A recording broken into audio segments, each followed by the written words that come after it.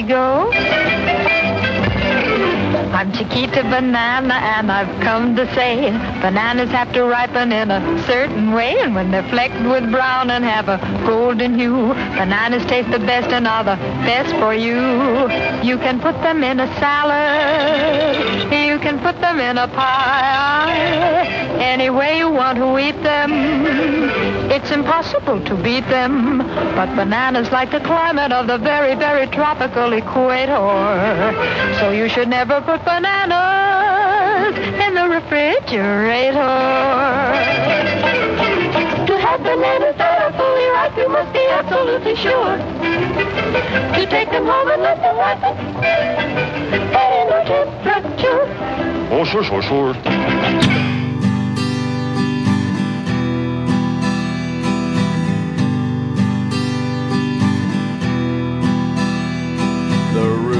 Another public service announcement from Brill Cream. Finally, someone has reinvented the wheel. Hey, you're tuned into the Ravings of a Clown on Chester Radio. Don't argue with the ball. Roger, we'll go. It's as good as done. The complete solution for your home PC.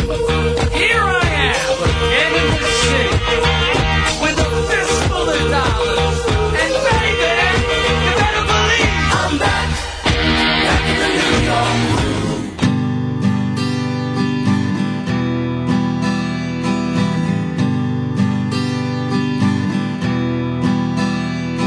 groove. The roof is on fire. The roof is on fire. The roof is on fire.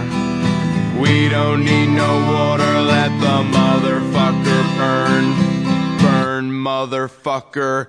All right, let it burn, baby. Hey, good evening and welcome to the Ravings of a Clown on Jester Radio. Whoa. Swing. Come on in, have a seat, make yourself to home. Yeah, you too. Hello, my name is Jimmy Pop, and I'm a dumb white guy.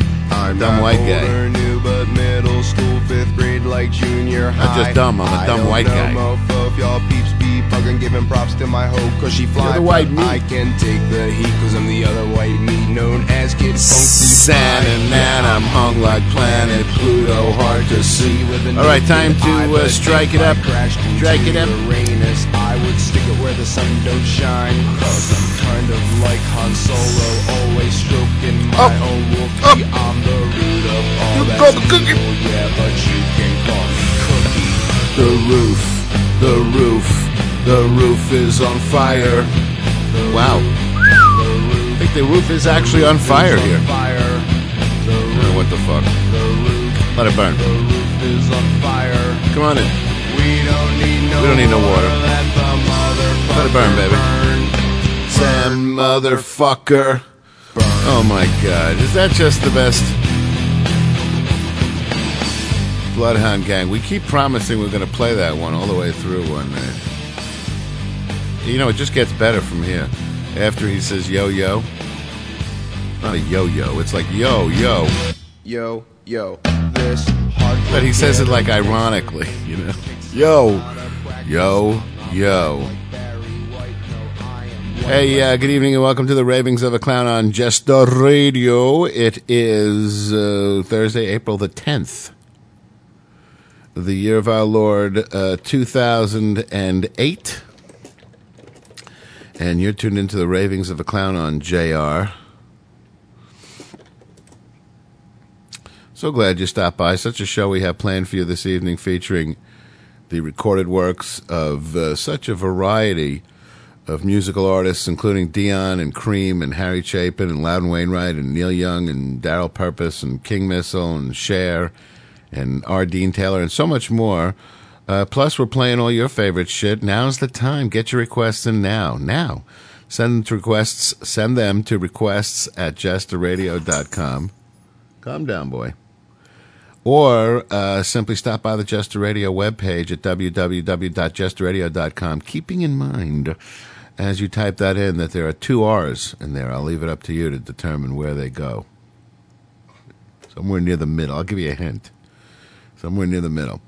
And when you arrive, click on request. Tell us what you want to hear. We'll get it on the air within 15 minutes, or I have my left testicle surgically removed without the benefit of anesthesia. Also, we're going to take a look at what's going on in that sick fucking world of yours. Turns out fucking Cheney and all his cohorts had their fingers in deep in that torture scandal. Neil Patrick Harris says, no Britney. And Gates says that U.S. troops won't drop to 100,000. So we're going to talk about that, plus what's going on in that sick fucking world of mine. Me, I'm beginning to, feel more calm, as things come up in my life. I find that even when they're like sort of things that in the past would have, made me really go into what I like to refer to as a Schwitzenlachen or a heavy panic. I'm starting to sort of be very cool about it. No, I'll take care of it. This is this, that is that. Nobody's going to jail. Nobody's getting, fatally wounded. Whatever happens, will happen. We'll take it in stride. We'll do the best. Promote our, my best ethic, and do the best I can, and that's it. And let the fucking chips fall where they may. In other words, I'm learning to say something that I believe Plato called "what the fuck," and that's that's something I've never been able to do. So that's good for me. So I'm sort of moving through the world in a much more mellow and zen-like state. Although I got to tell you, I still have that. You know what I'm talking about. Do I have to say anything else? I still got it, especially when I'm driving. And, people sort of take out the sickest, weirdest ass shit when they're driving. Take it from me, because I did it for years. So now I sort of, I forget where I heard that. Maybe Woody Allen said, I let everybody get in front of me. Now I just let everybody get in front of me, and I just sit back and chill and then sort of enjoy the show. So we'll talk a little bit more about that and my zen-like ways. Those guys were onto something. That's all I could say. Time to, is it time? What else do we have? The Jester Radio chat room, www.jesterradio.com, and click on chat and get involved. Also, you can give us a call, 646-502-8600.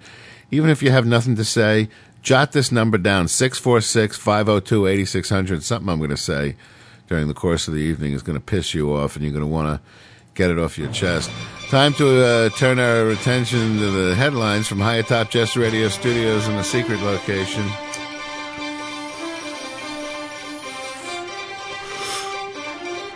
Bush administration's officials from Vice President Dick Cheney on down signed off on using harsh interrogation techniques against suspected terrorists after asking the Justice Department to endorse their legality, Jester Radio has learned. The officials took care to insulate Bush from a series of meetings where CIA interrogation methods, including waterboarding, were, they put a hood over your head and they pour water on you and you can't catch your breath. It simulates drowning. It's simulated drowning. So this is another one of these these press terms that's sort of stuck. Simulated drowning. It's drowning. It's drowning and then saving. So there can't be a simulated drowning, because if it was simulated, you'd be sitting back and watching it. But it's actually drowning. It's not drowning to death. That's the difference. A former senior U.S. intelligence officer familiar with the meetings described them today to Jester Radio to confirm details first reported by ABC News on Wednesday. The intelligence official spoke on condition of anonymity because he didn't really know who we were.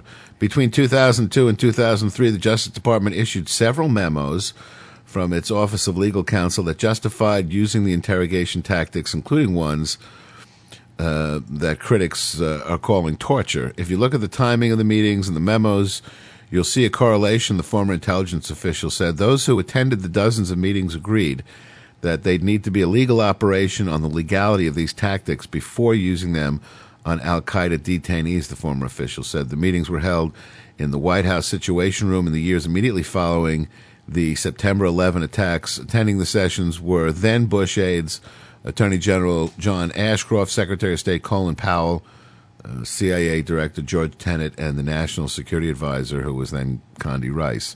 The White House, Justice and State Departments, and the CIA refused to comment today, as did a spokesman for Tenet, although he did said, "Who are you again?" A message for Ashcroft was not immediately returned, and we're not expecting anything soon. You know, this is just the way it is, folks. We've been told by these animals in the Bush administration that this technique, whether you call it torture, it's all just a matter of semantics. Torture is, you know, something that causes you mental or physical harm in order to extract information. So I would say that qualifies for torture. I would say keeping a guy up, you know, for 6 hours asking him questions is torture. So anything beyond that is certainly torture. I think that, you know, we have to just decide, you know, what kind of fucking people we are. You know, that's a decision people like you and I make every day when we walk down the street. We see a wallet on the ground and we ask ourselves, what kind of person do I want to be starting from this moment forward? Even if I fucked up yesterday, do I want to be the kind of guy who, you know, sticks the wallet in his pocket, or do I want to be the kind of guy who looks for the rightful owner? And, you know, one feels good and one makes you feel good about yourself. Subtle distinction, but important one. So, you know, I'm sure these guys say, you know, that it's an effective means of obtaining intelligence.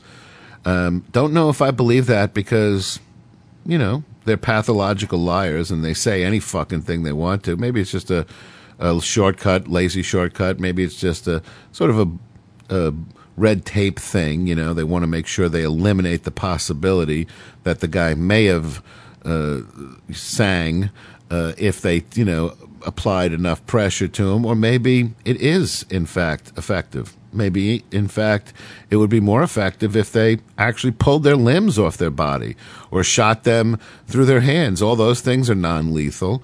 You know, maybe they could show them dummied up pictures of their mother, you know, fucking some fucking big black, sucking some fucking big black schlong. And that would have an effect on them.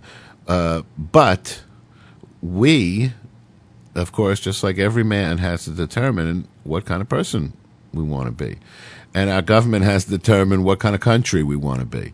So even if it is effective, which I don't believe it is, it's unethical, and I don't think it's becoming of the American people. I'd rather see terrorists get away with it, whatever the fuck that means, than torture somebody. So that's where I draw the line. How about you? President Bush's refusal to let two confidants provide information to Congress about fired federal prosecutors represents the most expansive view of executive privilege since Watergate, according to the House Judiciary Committee. You may recall last year, President Bush unilaterally fired a whole fuckload of U.S. attorneys general. Basically, they were the ones that weren't falling into the Bush company line. And it was absolutely unprecedented, although he has the right to hire and fire U.S. attorneys general. It's never happened where a president just decided, you know, these 15 fucking states are not prosecuting the kind of crimes that we want them to. So we're going to fire them and see if we can't get some other guys in there who, you know, leave the corporations alone and, you know, prosecute the little guy a lot more. A lot of those little insignificant drug deals and prostitution and gambling things, a lot more of those and a lot less of the real crime. So, and then, of course, he came under fire and there was a big investigation, and now the supposedly two people that knew about it, confidants of Bush, have been subpoenaed to come before the House Judiciary Committee and, explain themselves and what they heard. And Bush has intervened using executive privilege to bar these people from testifying. The legal filing came in a lawsuit that pits the legislative branch against the executive in a fight over a president's power. The committee is seeking the testimony as it tries to make a case that the White House directed the firing of 9 U.S. attorneys because they were not supportive enough of Republicans' political agenda. The White House says such information is private and covered by executive privilege, the doctrine intended to protect confidentiality of presidential communications. These people have been the most secretive, the most slimy, the lyingest sacks of shit administration of my entire lifetime. And I lived through Nixon and Reagan. And Reagan ran a whole secret war that nobody knew about. But this guy is even fucking slimier and sneakier and nastier, and he does it all while standing around shaking hands with all the big fucking Christian leaders and acts like he's some kind of, born-again fucking scumbag. Makes me want to puke. Defense Secretary Robert Gates said today that he sees no chance that the number of U.S. troops in Iraq are going to drop to 100,000 by the end of the year, guaranteeing a heavy military presence as the war grinds into its now 6th year to the end of the Bush presidency. President Bush said General David Petraeus, his top commander in Iraq, can take all the time he needs to consider further withdrawals. He can take all the time he needs. Take whatever time you need, Dave. After the latest round of cutbacks is completed in July. In the meantime, Petraeus will continue until Thursday has been secret visits to the Middle Eastern countries to try to curb the influx of foreign fighters into Iraq. They're not just now getting around to that 6 years into the war.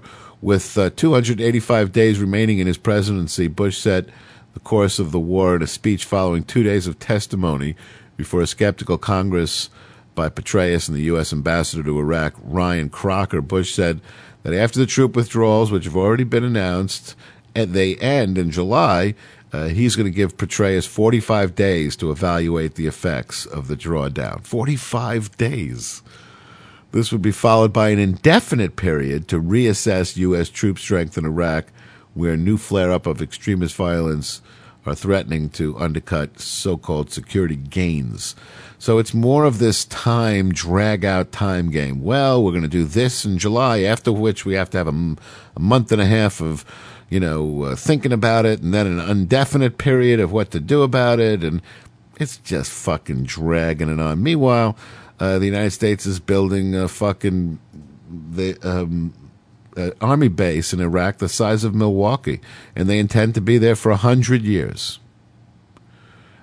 So he even as we speak, this whole bullshit about how many to withdraw and when to get out and waiting for them to be self-sufficient and waiting for the newest flare-up of violence to die down, all of this is just a crock. They have every intention of staying indefinitely, not to the benefit of you and I, because if it were, we'd be seeing 38 cents a gallon for fucking gas again, right?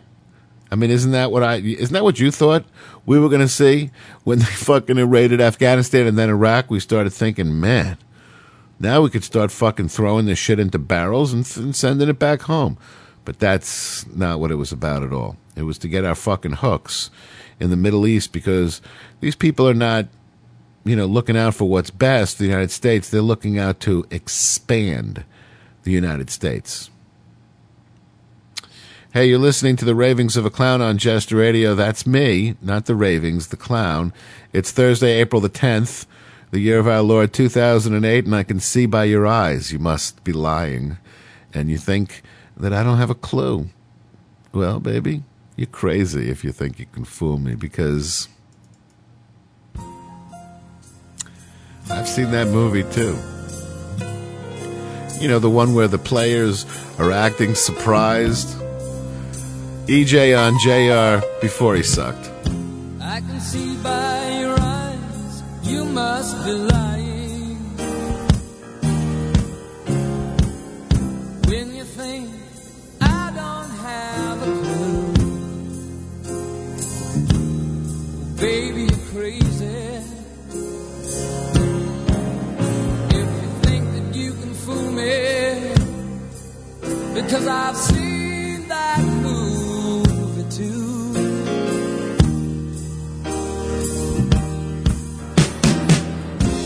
The one where the play.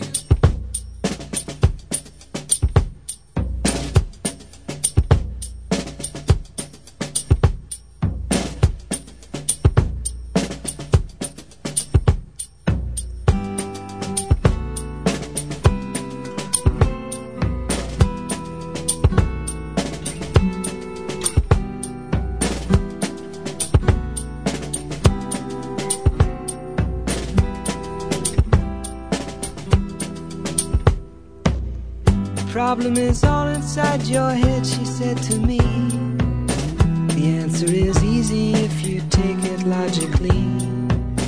I'd like to help you in your struggle to be free. There must be 50 ways to leave your lover.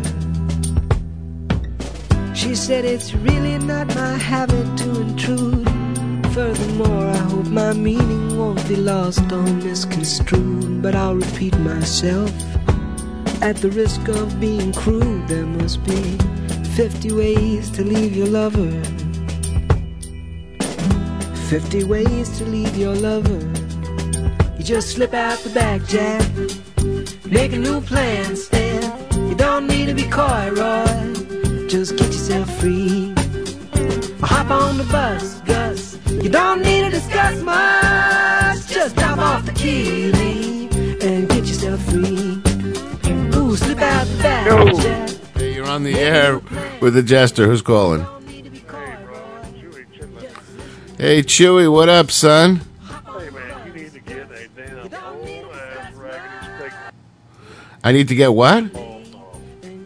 What do I have to get? A steak knife and cut your left testicle off. Did you post a request? Yes, sir. You know, dude, I'm so sorry, man. I'm really behind the 8 ball tonight. Did you notice how I started with one song and it went? Yeah. Honestly, I got to tell you, I don't know. Yeah, but I have the request in front of me. It's I love it, and I definitely will get to it. How you doing, bud? Brother. How's everything down in the Panhandle? It's all right. It's just another day in paradise. Yeah, what are you doing down whatever here? happened to Texas Frank and Sid the neighbor? I think they would stop by last week. I don't know where they are. Maybe they'll hear your voice and they'll come running over. All right. I can't get on the chat line for nothing. I think I have to reset my security little thing. Yeah, you there. got to make sure that Java is allowed. Yeah. So. All right, my brother. All right, bud. I'll get to that request. I promise. All right. All right, thanks. You have to hold up your end of the bargain. I will. I will, dude. You need to broadcast it. Yeah. Over the internet. Don't that you're cutting your left testicle. I got off my with a knife. rusty I steak got the knife. knife out right here. I got the moil here. He's going to take care of the. Rusty steak knife. Absolutely. With a little. We want pain and blood. Don't worry, man. I'll be screaming like a lunatic. Take it easy, brother. Thanks, Chewy. Chewy, it's on Chester Radio. Maybe we're not just going to. Maybe we shouldn't do music tonight because I'm just something's happening to my body. I'm really not in control. Not sure what's up with that. It could be like a flashback, one of those flashbacks you hear about. I remember when I was a kid, they used to say you should never take LSD because you can like wake up one day like driving down the road and like suddenly, have an exact same return of that trip that you paid for. And here I am, 48 years old, and I'm waiting for my free trip with the amount of acid that I did in my life. I would like to know, where is my fucking free trip? Any time would be fine. If I'm driving down the road, no problem. I'll find a safe spot. So, if that's true, I've never heard of anybody that ever happening to. Jurors saw video today of a man accused of plotting to blow up transatlantic aircraft, praising Osama bin Laden, vowing to wage holy war against non-believers. Umar Islam, 29, made the comments in a video found in the trunk of a car belonging to another suspect. Prosecutors say it was a suicide video intended to be viewed after he cacked himself. Islam and 7 others were charged with plotting to detonate bombs aboard airliners bound from London to the United States and Canada using explosives concealed in soft drink bottles. Prosecutors, who would suspect a soft drink bottle? People take cases of soda onto airplanes all the time. Prosecutors say they were close to carrying out their plan when they were arrested in August of 2006. The men deny the charges. Islam's 19-minute video was shown to the jury at Woolwich Crown Court for the first time today. Clips of it and other alleged martyrdom videos made by several other suspects were played in the court last week. In his video, Islam, formerly known as Brian Young, by the way, says that, quote, it's an obligation on me as a Muslim to wage jihad against the kuffar, or a non-believer. So in other words, just by non-believing, it's his obligation to kill you, kill them all. Let God sort them out. This is revenge for the actions of the USA in the Muslim lands and their accomplices, such as the British and the Jews, he said. Speaking in front of a black flag covered in Arabic writing, Islam says, Allah loves us to die and kill in his path. What a lovely, beautiful God they have. To the Taliban leader Mullah Omar and Sheikh Osama and the brothers, keep on going, keep on remaining firm.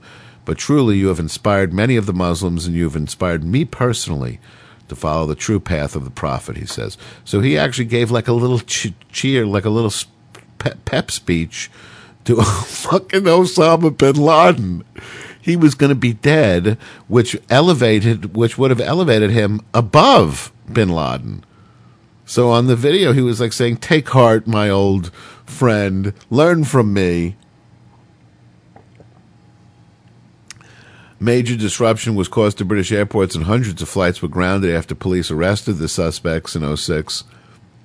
Prosecutors say the airline cell planned to assemble the alleged bombs in jetliner toilets using hydrogen peroxide-based explosives, which were to be smuggled on board by injecting them into the soft drink bottle. So everybody, you get like a half a dozen guys on, each with a bottle filled with, this stuff that looks like they're just carrying on a bottle of soda, and you got a bomb. Airlines quickly imposed tough new limits on the amount of liquids and gels and the types of carry-on luggage passengers can take.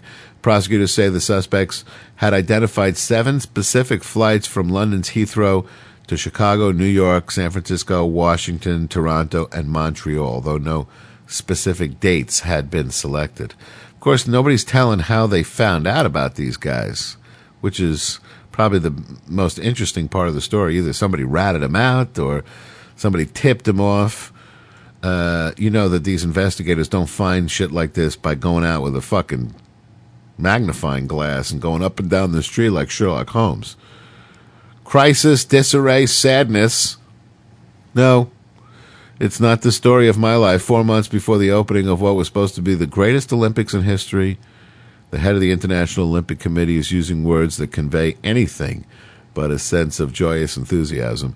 The protest marred Olympic torch relay and international criticism of China's policies on Tibet and Darfur and human rights have turned the Beijing Games into one of the most politically charged in recent history and presented the IOC with one of its toughest tests since the boycott era of the 70s and the 80s. Boy, those were the days, huh? When people boycotted the Olympics because the whole point of a boycott is to bring attention to something. So what's the point of boycotting something that nobody's paying attention to? The Olympics is the perfect fucking thing. And these fucking people that go, oh, you're spoiling the Olympics. Everything was going to be...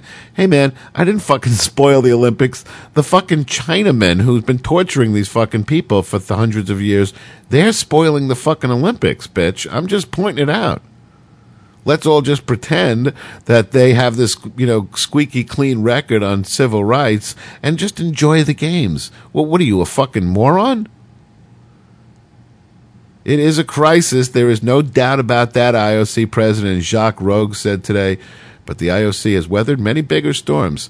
At the same time, Rogue called on China to respect its moral engagement to improve human rights and to fulfill promises of greater media freedom. He also reaffirmed the right of free speech for athletes at the Beijing Games. Chinese Foreign Ministry spokeswoman responded that IOC officials support adhering to the Olympic Charter and not bringing any irrelevant political factors into the Beijing Games.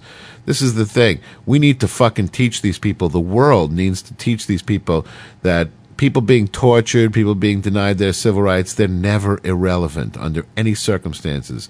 It's okay to bring that up, whatever the conversation is. It trumps almost everything. So certainly sports.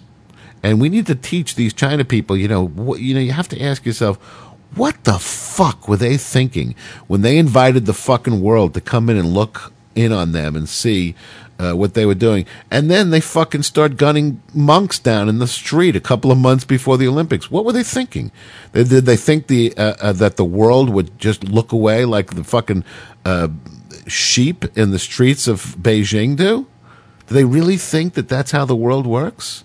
Because if they do, because if now they're becoming indignant and demanding that the IOC officials adhere to the Olympic Charter and not bring any irrelevant political factors, then we need to teach them. If that is what they thought, then we need to educate them. I hope the IOC officials will continue to adhere to the principles set by the Olympic Charter, Zhang Yu said. Rogue spoke in Beijing just hours after the completion of the torch relay in San Francisco, where the route was shortened and the flame was diverted, as we reported yesterday, to prevent disruptions by massive crowds of anti-China protesters. Rogue's use of the word crisis to describe the torch relay and the Beijing build-up came as a surprise. The Belgian orthopedic surgeon's comments usually are measured and low-key. He's an orthopedic surgeon in Brussels. That's the guy in charge of the Olympics for the world. A jury convicted an iconic civil rights figure of incest today after concluding that he had sex with his teenage daughter 15 years ago. The Reverend James L. Bevel, 71, a top lieutenant to Martin Luther King Jr., who also helped organize the Million Man March, faces up to 20 years in prison when he is sentenced. The 4-day trial in Loudoun County Circuit in Leesburg, Virginia, included bizarre testimony about Bevel's philosophies for eradicating lust and a parent's duty to sexually orient their children. Ooh. Bevel's daughter testified that she was repeatedly molested by Bevel, beginning when she was 6 years old, culminating in an act of sexual intercourse in 1993 or 94 that formed the basis of the incest charge. The jury reached its verdict after about 3 hours of deliberation. I understand they were eating lunch for 2.5 hours. Before the verdict, the jury had heard only passing reference to Bevel's role in the civil rights movement, but during the sentencing phase of the trial this afternoon, the jury saw a documentary that spelled out Bevel's key role in organizing the 1963 Birmingham Children's Crusade. Ooh. Bevel and King were leading organizers of the marches in which police turned fire hoses and dogs on child protesters, drawing international attention to the brutality that was keeping segregation in place in the South. Who'll ever forget those films of Bull Connor unleashing the hoses on those black kids?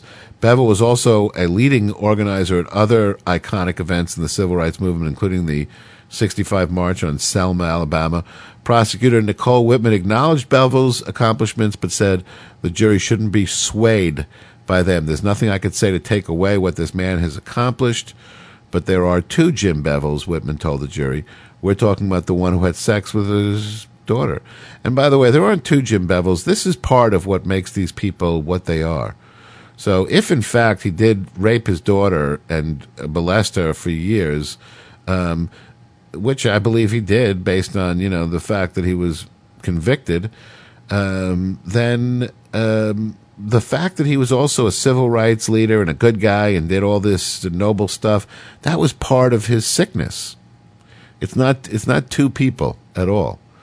So something was going on with him that on the one hand made him do really, really good things, and then on the other hand made him do really, really bad things. And it is the same person, so they have to be related. Everything going on in the same one person is related. Scientists mimicked one of cancer's sneaky tricks to create a drug that promises to prevent a serious side effect of cancer treatment, radiation damage, or offer an antidote during a nuclear emergency.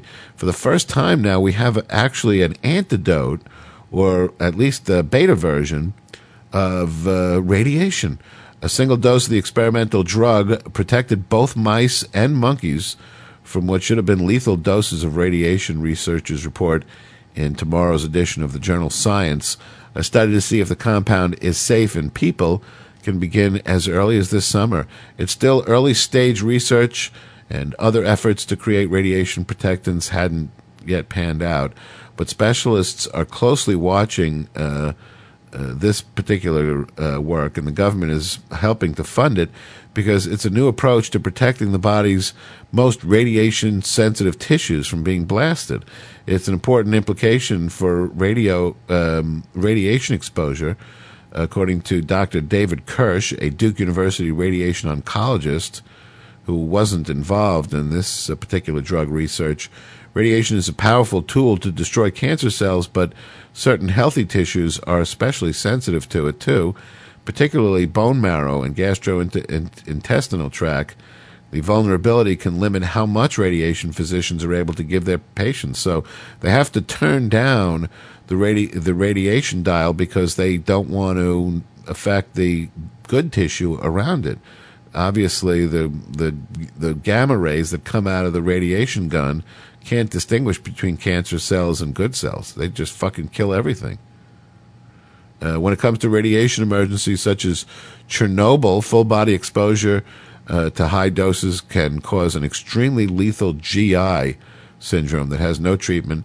Turns out that radiation doesn't kill healthy cells in the same way that it kills cancer cells. Instead, bone marrow and GI cells overreact to what should be reparable damage, and they commit suicide through a well-known process called apoptosis, which is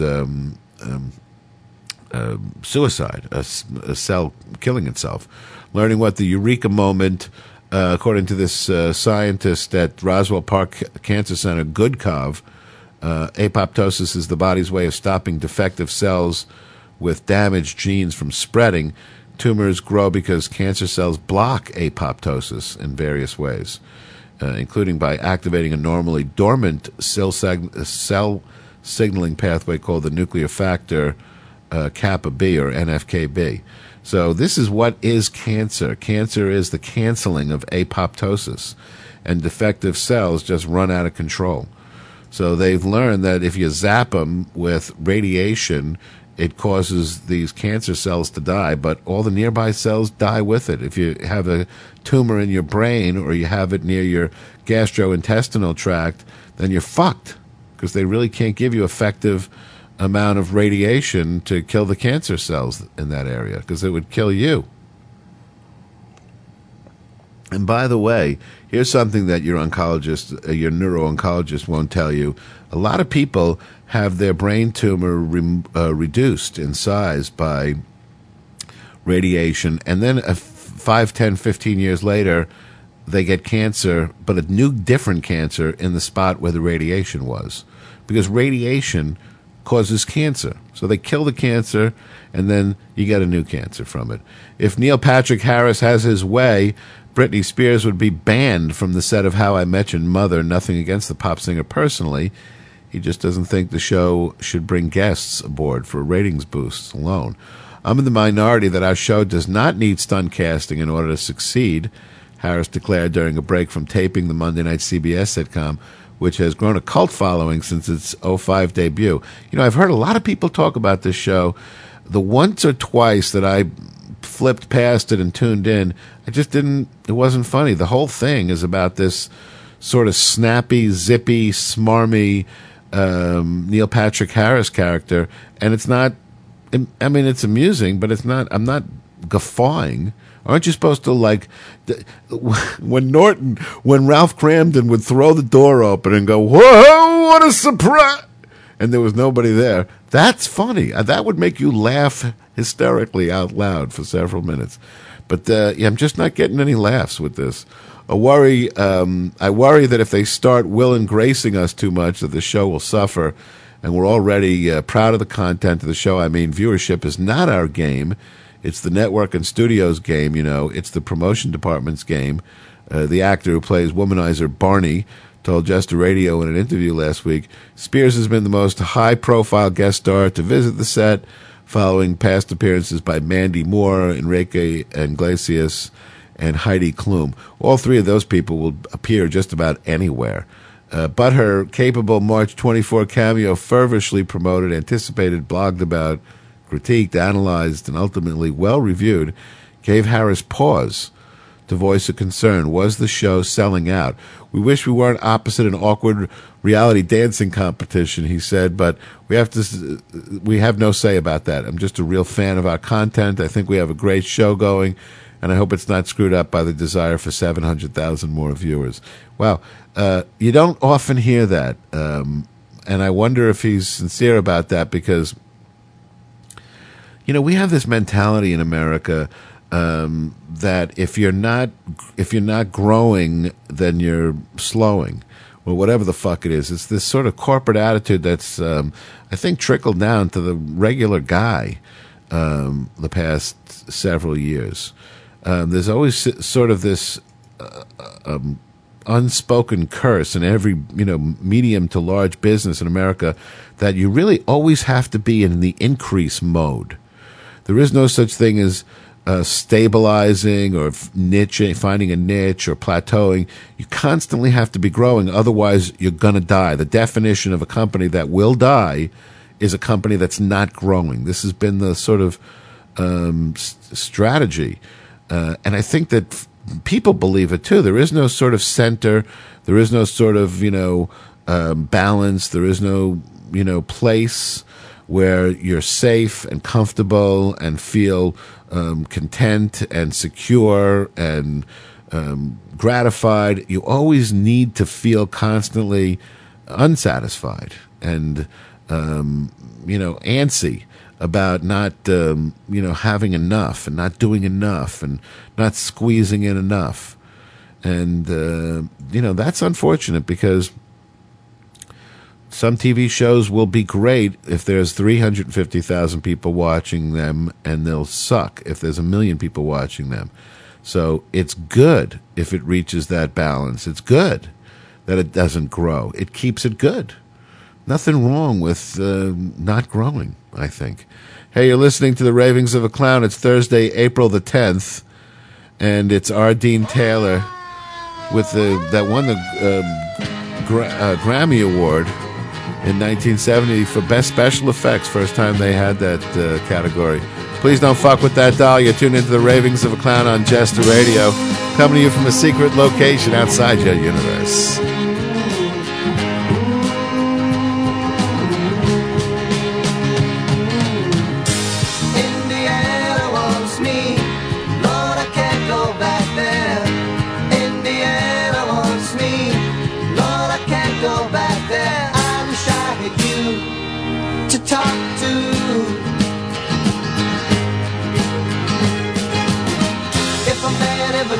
Dying, he did.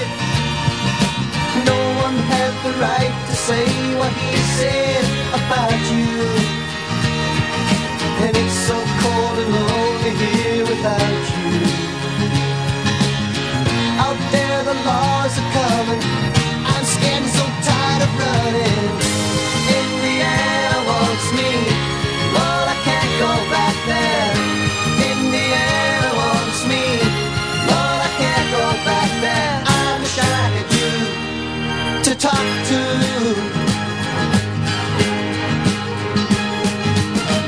It hurts to see the man that I've become, and to know I'll never see the morning sunshine on the land.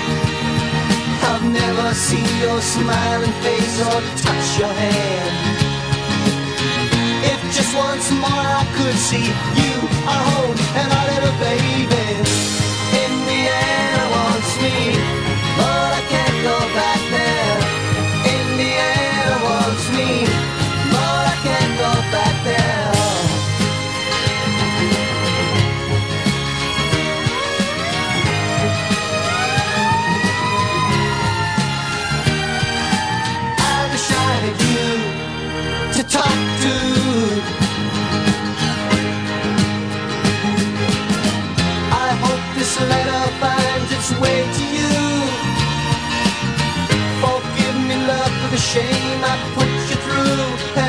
tears. Hang on, love, to the memories of those happy years. Red lights are flashing around me. Yellow, it looks like they found me. Indiana wants me. Lord, I can't go back there. Indiana wants me. Lord, I can't go back there. I wish I had you to talk to. Indiana wants me. Lord, I can't go back there. Indiana wants me. Give yourself up. You are surrounded.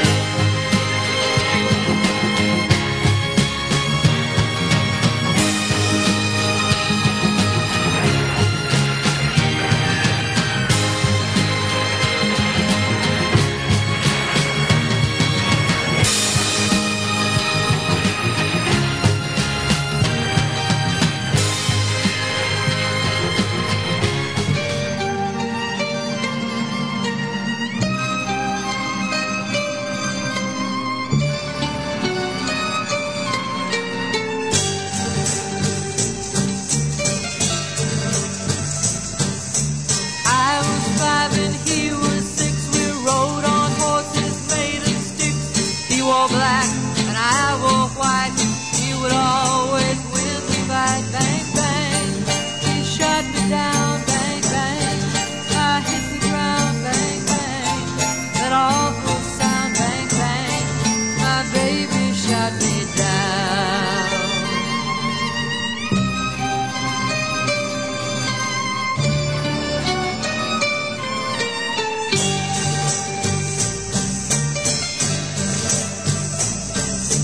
Seasons came and changed the time, and I grew up. I called him mine. He would always laugh and say, remember when we used to play? Bang, bang. I shot you down. Bang, bang. You hit the ground. Bang, bang. That awful sound. Bang, bang. I used to shoot you down.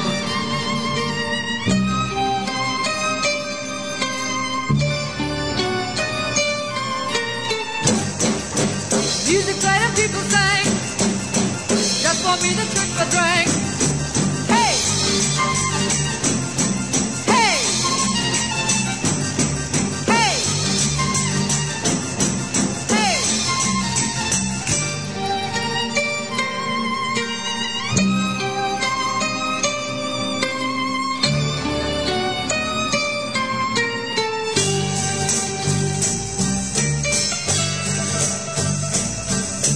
Now he's gone, I don't know why. Until this day, sometimes I cry. He didn't even say goodbye. He didn't take the time to lie. Bang, bang. He shut me down. Bang, bang. I hit the ground. Bang, bang. That awful sound. Bang, bang. My baby shut me down.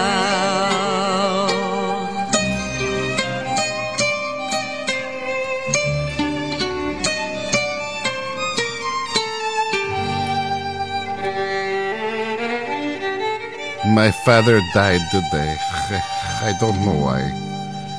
Share on Just Radio. That was just an old Russian gypsy melody that her little shrimpy husband stuck some cutesy lyrics in. Some really funny, decent lyrics, actually. It's kind of heavy, kind of, poppy. And made a little song for his bride out of it. She was, back in those days, she was sort of still working her Native American thing, and I was working for a marketing company, and I remember we were doing all these wacky, like, Indian things. We did this toy where you could dress up Cher with, like a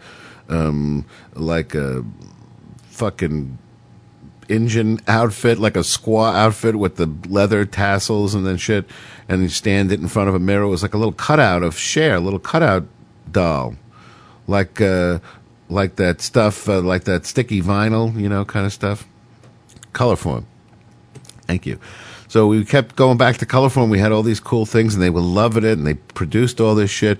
And then one day they said, no, Cher's not doing the engine thing anymore. She's not an engine. So, but it's kind of freaky when you think about all these people that are Native Americans that are in the music business. Like, you know, I don't know, there's a million of them. J. Robbie Robertson and Cher and Gordon Lightfoot. And there's only like 12 American Indians alive. So, and they're either in the casino business or they're in the show business. It's freaky. Also, let's talk about show business, Mr. Show Business. That Mr. Donk is Shane over there. American Airlines, by the way, you're tuned into the Ravings of a Clown on Jester Radio this Thursday, April the 10th, and I am the Jester, and you can call me directly like Chewy Chitlins just did at 646-502-8600, 646-502-8600, or you can Skype in. Our Skype name is Jester Radio. American Airlines canceled more than 900 flights today to fix faulty wiring in hundreds of jets, marking the third straight day of mass groundings, as company executives offered profuse apologies and travel vouchers to calm the angry customers. The spokesman said the cancellations would go until Saturday, but that American expected all the grounded planes to be flying again by Saturday night. Other carriers operating similar aircraft also left passengers scrambling for alternatives as they grounded flights to inspect the wire bundles at the heart of a renewed safety crackdown by the FAA. Call me paranoid. Call me a lunatic. Call me a conspiracy theorist. But what is exactly the fucking deal? This FAA so-called safety crackdown was from 2006. And they just suddenly came out and said, no, all the planes that are flying with this configuration that have the wires bundled together have to pull over, and we need to inspect them because the wires could rub together and cause a spark and melt the wiring. How do we know? Has it ever happened? No. So literally fucking 1/3 of all airline passengers have been grounded the past 4 days. What the fuck is really going on is what I want to know. Are there they doing alien aircraft experiments up in the sky that they don't want no interference with? I'm just asking. I don't know. Alaska Airlines canceled 11 more flights today as it continued to inspect its 9 MD-80 jet. Spokeswoman Carlene Boren in Seattle said that it follows 28 cancellations yesterday and 3 on Tuesday. The airline was working to accommodate affected passengers. She said, how are they going to accommodate them? Put them on another airline? They're canceled too. Midwest Airlines canceled at least 10 flights today after it grounded all of its 13 MD-80 planes to deal with the same issue. Spokesman Mike Brophy said federal regulators cleared the planes to fly, but airline executives decided that they should be re-inspected by Midwest personnel.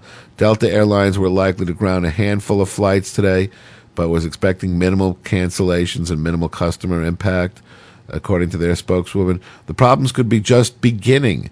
The latest checks are part of a second phase of audits carried out by the FAA, which came under pressure from lawmakers after its inspectors were found to be too lax with Southwest Airlines last year. That round of inspections runs through June 30th. American, the nation's largest carrier, said that tomorrow it canceled 933 flights for the day. The airline has now scrubbed nearly 2,500 flights since Tuesday, when federal regulators warned that nearly half its planes could be in violation of a safety regulation designed to prevent fires. More than 1 in 3 flights canceled over the last 3 days. 1 in 3. I'm telling you, call me crazy, but they're trying to keep us from flying up in the sky. What's going on up there?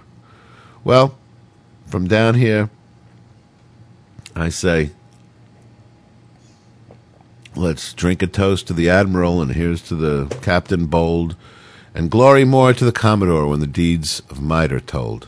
They stand to the deck, to the battle's wreck, when the great shells roar and pound, and never they fear when the foe is near to lay their orders down. It's off with your hat, and 3 times 3 for every sailor's son, for the men below who fight the foe, the men behind the guns.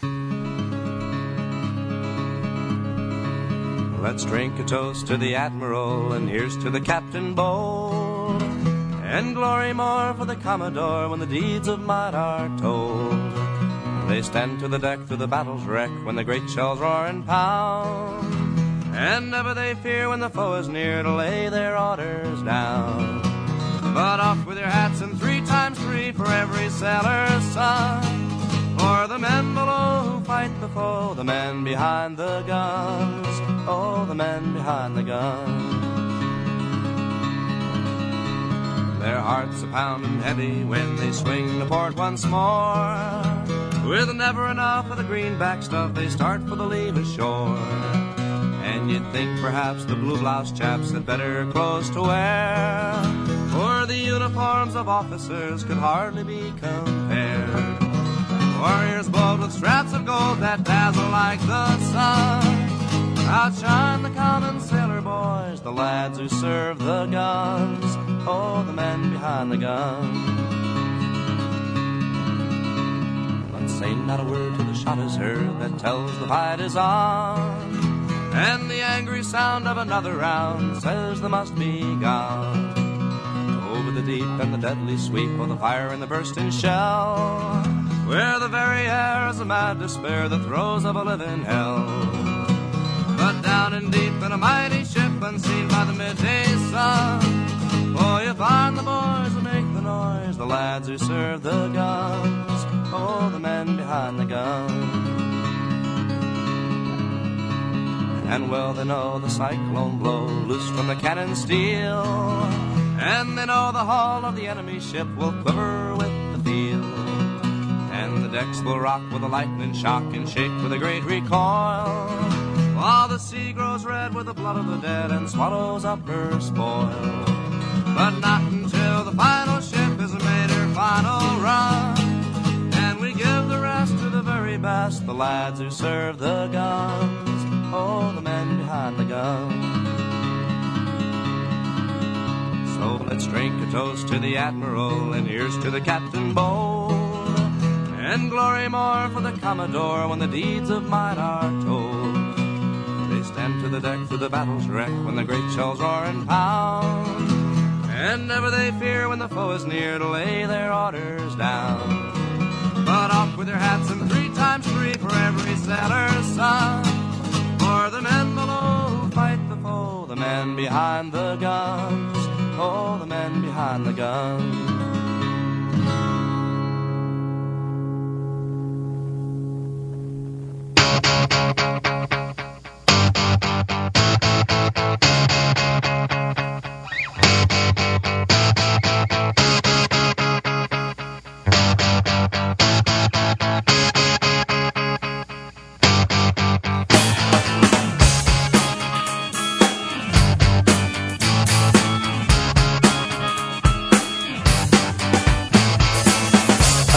This morning with a bad hangover, and my penis was missing again. This happens all the time, it's detachable. This comes in handy a lot of the time. I can leave it home when I think it's going to get me in trouble, or I can rent it out when I don't need it. But now and then I go to a party, get drunk, and the next morning I can't, for the life of me, remember what I did with it. First I looked around my apartment and I couldn't find it, so I called up the place where the party was. They hadn't seen it either. I asked them to check the medicine cabinet, cause for some reason I leave it there sometimes, but not this time. So I told them if it pops up to let me know. I called a few people who were at the party, but they were no help either. I was starting to get desperate. I really don't like being without my penis for too long. It makes me feel like less of a man, and I really hate having to sit down every time I take a leak. After a few hours of searching the house and calling everyone I could think of, I was starting to get very depressed, so I went to the Kiev and ate breakfast. Then as I walked down 2nd Avenue towards St. Mark's Place, where all those people sell used books and other junk on the street, I saw my penis lying on a blanket next to a broken toaster oven. Some guy was selling it. I had to buy it off him. He wanted $22, but I talked him down to 17. I took it home, washed it off, and put it back on. I was happy again, complete. People sometimes tell me I should get it permanently attached, but I don't know. Even though sometimes it's a pain in the ass, I like having a detachable penis.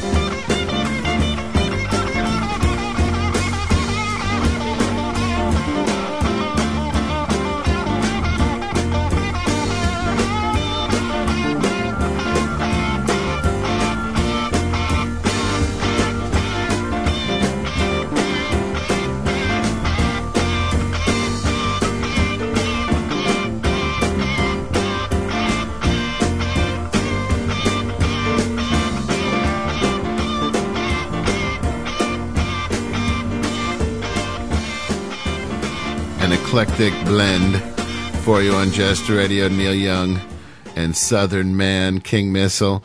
Detachable Penis. Phil Oak started that set with the Men Behind the Guns, and you're listening to the Ravings of a Clown on Jester Radio. When authorities moved to search the White Temple on the polygamous compound in West Texas, about 6 of the sect's men prayed and cried around the structure, state investigators said today. Schleicher County Sheriff David Duran also said that he had been working with a confidential informant for 4 years who was feeding him information about life inside the polygamous sect. So now we find out that this fucking sheriff, this county sheriff, had a man on the inside for 4 fucking years. And he claims now he didn't know anything about the raping of kids. I mean, if it was so essential to this cult's, practice, we reported yesterday that they actually had a bed in the temple. So after they married this poor kid off to some fucking flabby old doddering fucking loose balls fucking man, he would rape her right there in the fucking church. He didn't have time to get her back to the house. And this guy says, we knew about what was going on. We just didn't know about all the raping. Duran declined to say whether the informant was in Texas or in other sect compounds that are in Utah or Arizona. It wasn't until after the search had begun that Duran learned about marriage beds in the temple and the forced marriages of underage girls to older men. What kind of man on the inside does he have? This is what all these sects are about, is about getting young fucking chicks to fuck old men. That's all they're about. It's not about religion. It's not about God. It's not about, peace and happiness. It's about, tricking young girls into fucking disgusting old men. It was instrumental in teaching me the group's ways, Duran said, but state authorities defended their decision to leave the sect alone for 4 years that it had encamped in West Texas. We're aware that this group is capable of sexually abusing young girls, Duran said, but there again, this is the United States. We're going to respect them. We're not going to violate their civil rights until we get an outcry. I've said that from day one. So we're aware that they're capable of doing this, but this is the U.S. We have to live and let live. Texas Range Captain Barry Carver said, you got to believe that somewhere up the chain, somebody was telling this guy, leave those fucking Mormons alone. They're protected, obviously. Texas Ranger Captain Barry Carver said some of the 57 men near the wall were on their knees praying. Others cried and sobbed. One resisted officers' attempt to enter the area, and he was arrested. When authorities finally gained entrance to the 3-story building, no one was inside. But on the top, they found beds allegedly used by the husbands after they married underage girls on the top floor of the temple. He said authorities made the temple the last stop on the week-long search because if there was going to be any resistance at all, it would be then. Carver also described the difficulties faced by child welfare officials in finding and removing all 416 children from the compound. The children were shuffled around houses as we were searching, he said, noting that as soon as they saw children in one house, they would be quickly ushered to other homes. Officials have left the compound and still have not identified the 16-year-old girl who called to report that she had been beaten and raped by her husband. When you're dealing with a culture like this, they've taught from very early on that they don't answer questions to the point, Duran said. And we may very well have her at Child Protective Services. All of that is certainly being sorted out right now. So, of course, Texas law prohibits polygamy and marriage of girls under 16. So girls 16 years old can marry in Texas. Maybe Luann ought to call in and explain something about what's going on down there in Texas, that we have a situation like this. You can marry a chick when she's 16 years old, man. When my daughters were 16 years old, I mean, I fucking kept them chained to the radiator. Ugh, these poor kids. I've been saying this now for a while. It's not, it is every man and woman's choice to raise their children how they see fit. If they want to educate them that the world is flat, if they want to teach them to be tolerant and loving, whatever it is that they believe in, they're allowed. to teach their children up to the point of abuse. And, of course, at some point we have to define what abuse is. Society has to say this constitutes, if you go to the point where you're mentally and physically harming the child, then that's abuse. For example, I'm not even saying that's the standard. And then you have to figure out what harm means. But certainly by any measure, marrying a girl when she's 9, 10, 11, and then to an arranged marriage to some fucking geezer with his balls hanging down, down one leg of his pants, and then snatching her up and dragging her up to the top floor. I mean, can you even imagine what kind of like Twilight Zone Stephen King kind of horror nightmare this would be for this poor little kid? And then dragging her up to the top floor of this church and then raping the kid. So I believe that by anybody's measure that exceeds the line of harm. Families of the victims of the Virginia Tech shootings have reached a tentative $11 million settlement with the state. Governor Timothy M. Kaine said today the deal is designed to prevent future lawsuits. Kaine said in a substantial majority of families of victims of the Virginia Tech shootings agreed to the settlement. Peter Grenier and Douglas Feinberg, who represent 21 families, also confirmed the settlement but would not discuss its terms until final papers are drawn. Kaine spokesman Gordon Hickey described the settlement as a work in progress. We're discussing things with the family. There's still a confidentiality we're honoring until it's signed in place. So supposedly each of the people killed get $100,000, plus there's an $800,000 pool set aside for people who were injured. There's a $1.7 million hardship fund. They got it all nicely sliced up. Because in this country, in this day and age, when a loved one of yours dies, you immediately go to a lawyer and see how much money you can get. Because I don't care what happened. I've seen a million of these fucking lawsuits. They lay out all this bullshit about, grief counseling and the hardship pool and all this crap. And then they get fucking paid and they go out and they buy a fur coat and a Cadillac. And that's what it all becomes about. And it's just... and the fucking lawyers make 33%. They're falling over each other to get these lawsuits, and they take them on contingency because they know it's a bonanza. Here's a pair from Latch. You're on Jester Radio.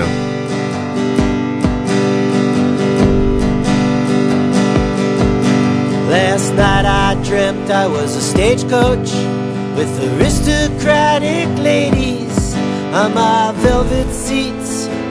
I heard their rich whispers like the soft crumple of satin sheets, and my floorboards creaked in painful ecstasy with the shuffle of their feet. And I woke crying in my bed from the dreams of positions of power.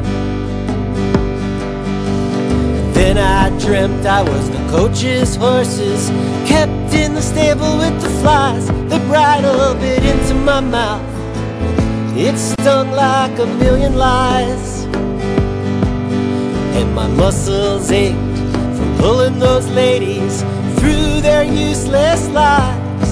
And I woke in the shining sweat of the slaves to the positions of power.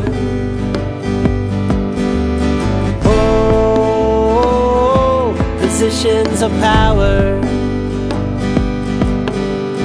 Then I dreamt I was the ladies, their laughter and jewels my own. We whispered plans to fire the driver and what he'd do if we let him stay on.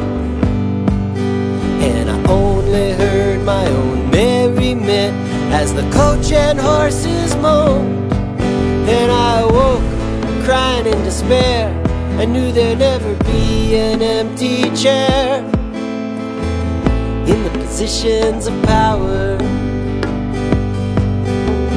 Oh, positions of power.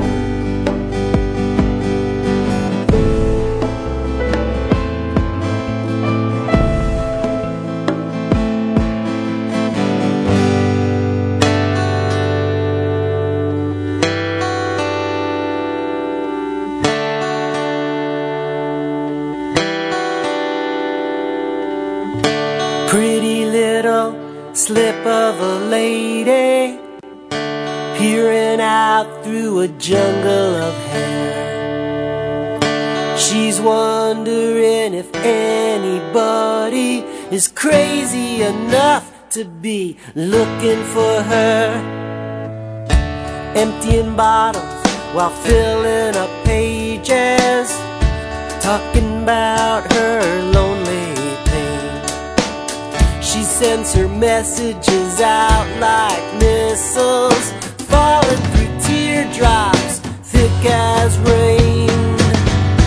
Men are distant towers of laughter, men are houses of black on black. She knows what every man is after, and after that, men don't come back.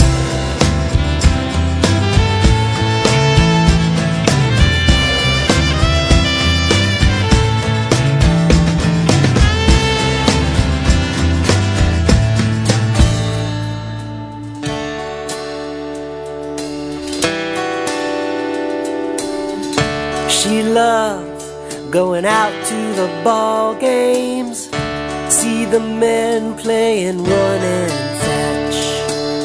She thinks the crowd is rising for her during the 7-inning stretch. She got called up for jury duty, and she was asked her opinion on men. She said all men, they're born guilty, and women are all born innocent. Men are distant towers of laughter, men are houses of black on black. She knows what every man is after, man, after that, men don't come back. Men are distant towers of laughter, men are houses of black on black.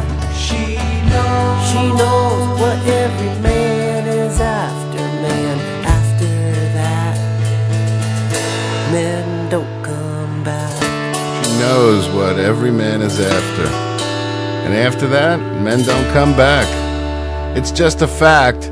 A pair from Latch, Men Don't Come Back, and Positions of Power from his new CD, The Calm Before. And people always, whenever I play Latch, people always say, who is that guy? I recognize his voice. Who the fuck is that? Sometimes they mix him up with somebody else, but he did get a little airplay on his last album with The Boy That Never Went Outside and The Jester. And but he's very well known in the anti-folk movement. He's the progenitor of the movement and has discovered numerous talent in the same genre at the little club he runs down in Alphabet City in Manhattan. That's Latch on Jester Radio. You're listening to the Ravings of a Clown this Thursday, April the 10th. The year of our Lord, 2008.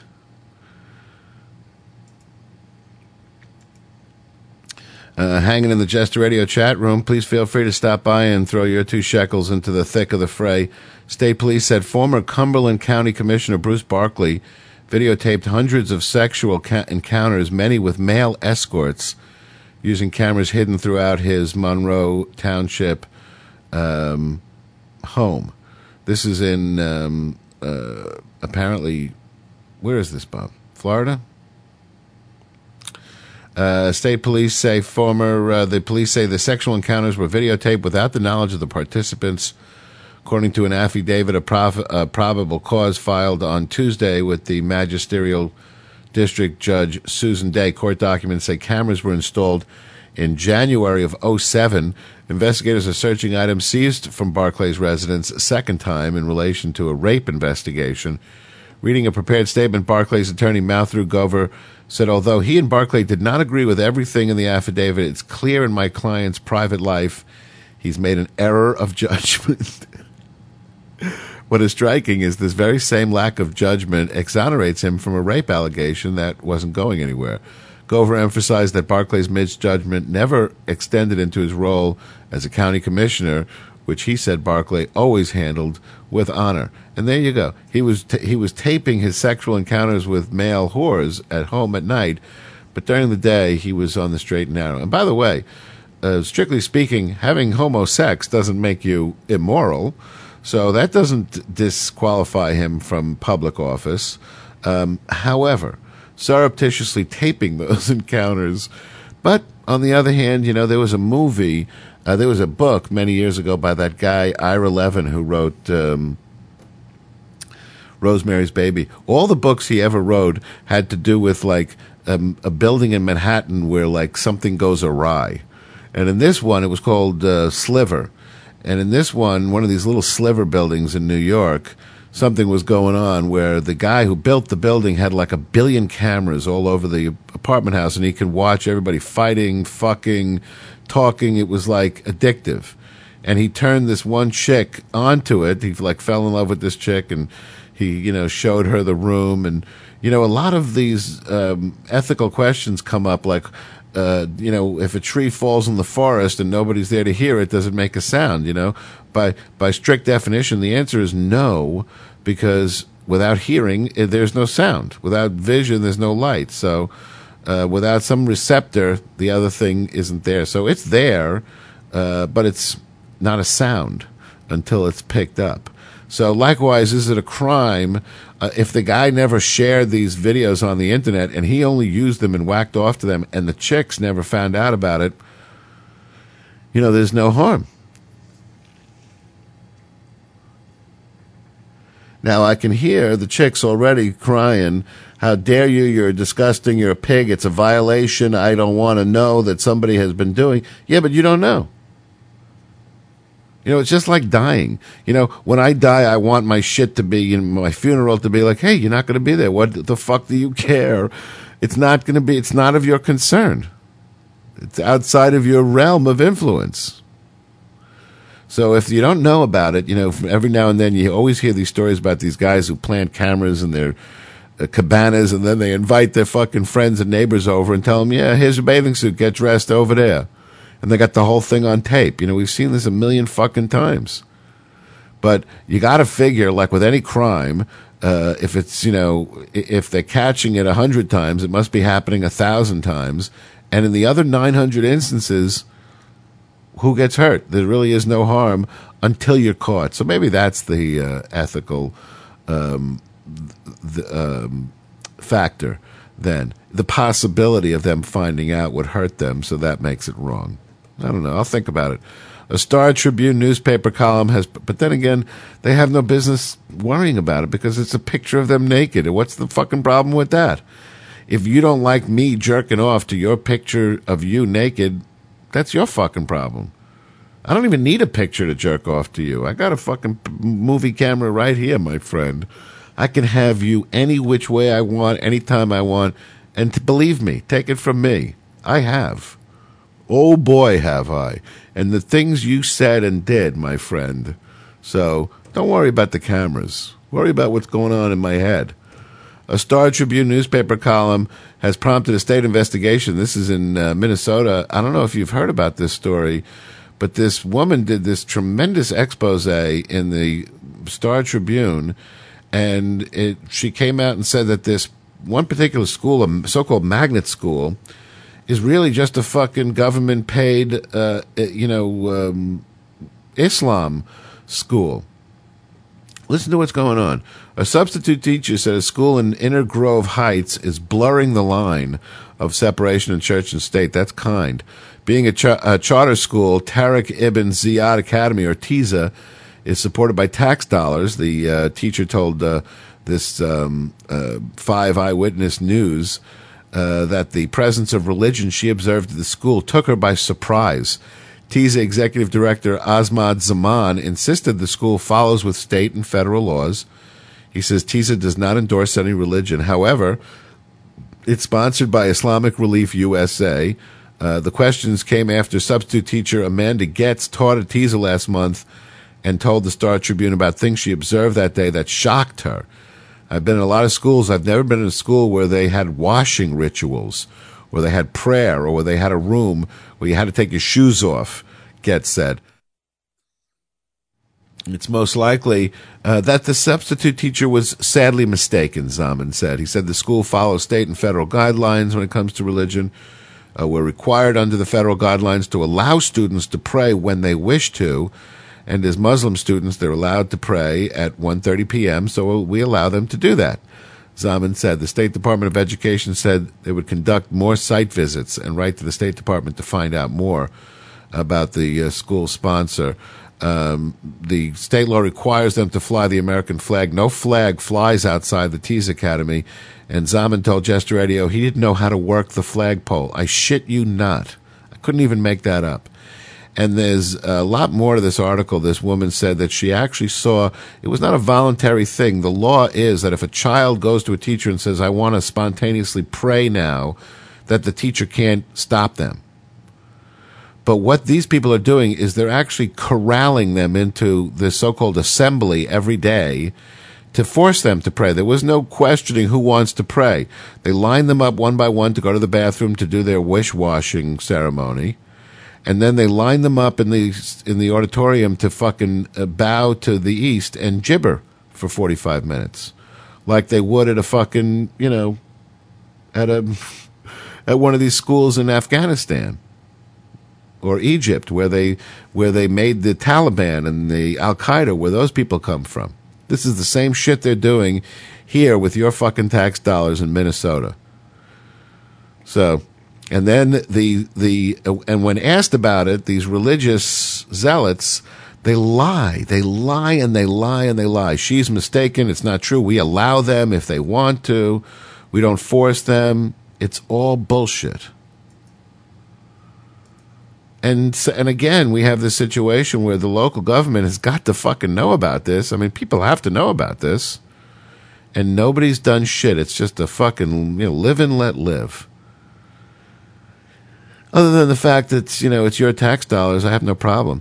It was a tempting sight for struggling landscaper Ely Estrada, a bag filled with $140,000 on Cerrito Street in Long Beach, California. There was his credit card debt, upcoming wedding, and making ends meet with artificial grass and landscaping business.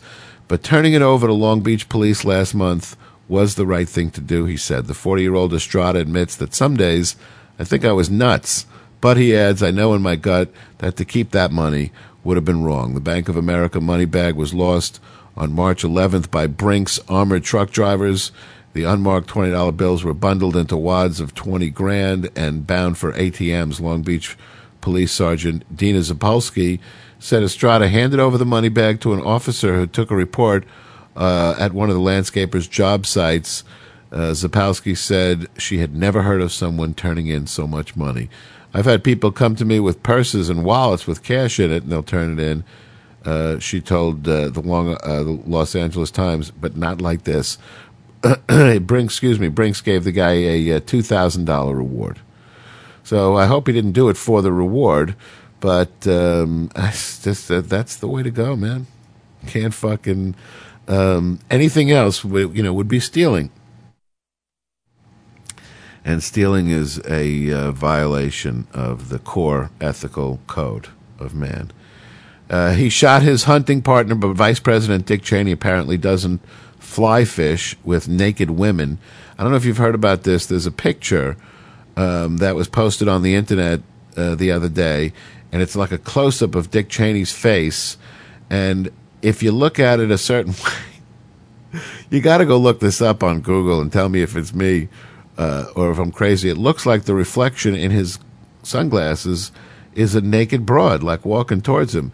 Since Wednesday, the blogosphere has been a Twitter over a photograph on the White House website of Cheney with a caption that said he was fly fishing on the Snake River in Idaho. The photo is a tight shot of Cheney's face sporting dark sunglasses and that trademark grin, or evil sneer, as I like to refer to it. What's stirring all the buzz is the reflection in the vice president's dark glasses. Some thought that the reflection looked like a naked woman. And this being Cheney, and this being the internet age, they immediately shared that thought with the whole world. In a Google search for the words Dick Cheney and sunglasses, 79,300 hits came back. at mid-afternoon this afternoon. By 7 p.m., it was 130,000. On DemocraticUnderground.com, the discussion starts with the question, notice anything interesting reflected in his sunglasses? Something that has little to do with conventional fly fishing. It wasn't just the blogosphere. On a website called sportshooter.com, dedicated to sports photography, professionals also did a double take and debated the shots on their message board. Naked woman? That explains his heart problem, noted photographer John Frizzell of Greenville, North Carolina. Holy crap, is that what I think it is? Wrote one reader of the blog, A Welsh View. At first glance, I thought it was a naked woman as well, wrote Jody Gomez, a photographer from Murrieta, California. However, after close study and a second opinion, I believe it's his arm. Others, including White House staffers, say the profile of a man's face and a cigar. So either that, the other people have proposed that it's a hot babe sunbathing, an alien overlord. It's not Dick Cheney, or the image was photoshopped. So we'll leave it for you to decide. You're listening to the Ravings of a Clown on Jester Radio. Here's a pair for V. Don't fuck with that dial.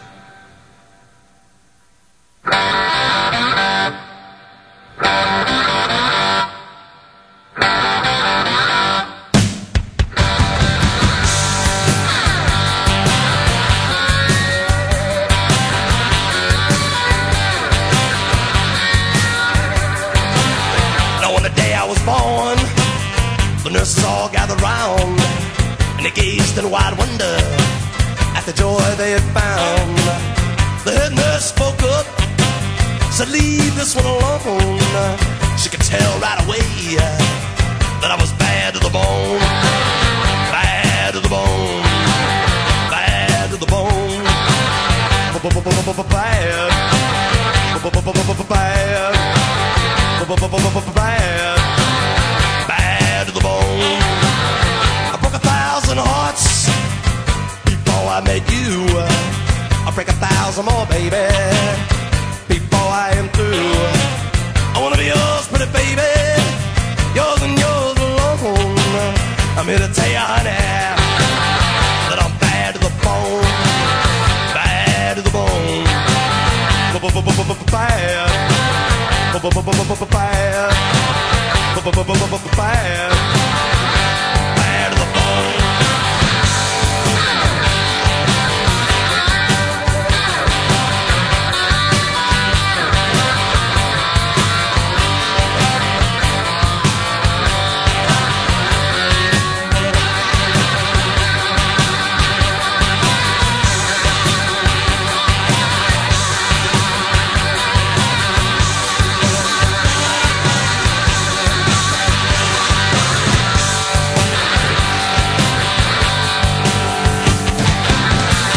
Rich woman beg, and I make a good woman steal.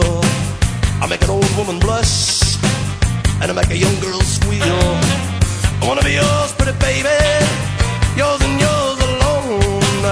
I'm here to tell you, honey, that I'm bad to the bone. Bad. Bad. Bad. Bad to the bone.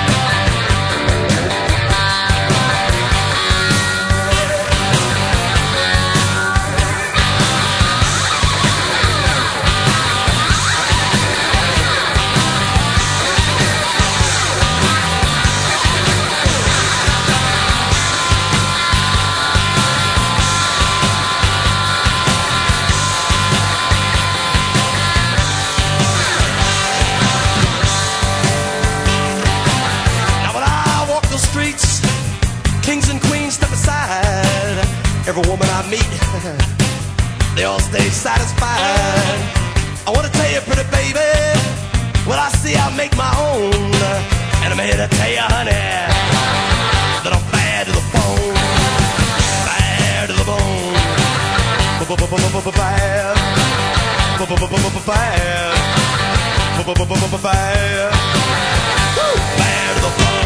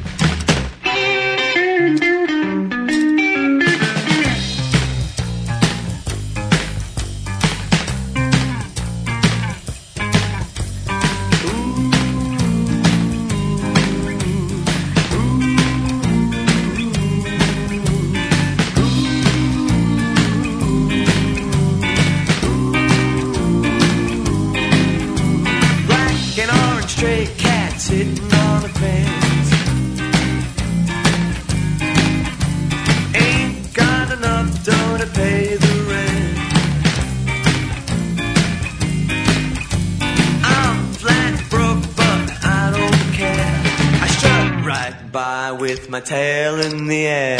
Stray cat strut, I'm a ladies' cat. I'm a feeling Casanova. Hey, man, that's that. Get a shoe thrown at me from a mean old man. Get my dinner from a garbage can.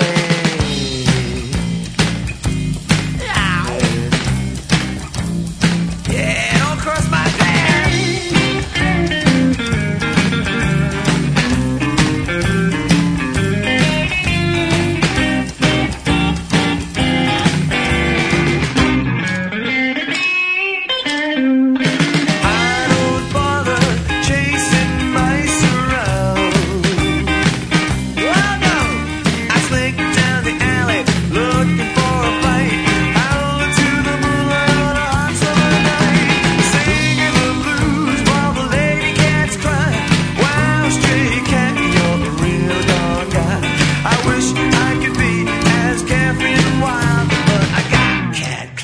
And I got cat style.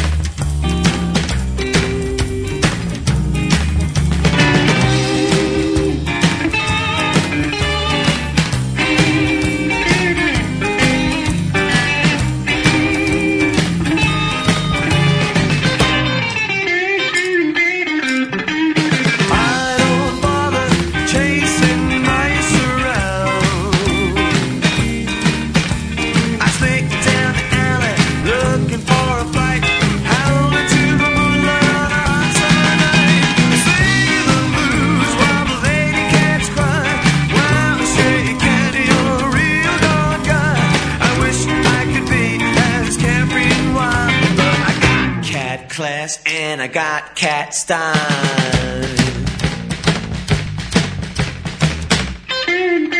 Sweet. Brian Setzer and the Cats. Goes out to V. That was Brian Setzer and his Massapequa Buds, Lee Rocker and Slim Jim Phantom, and the Stray Cats on Jester Radio.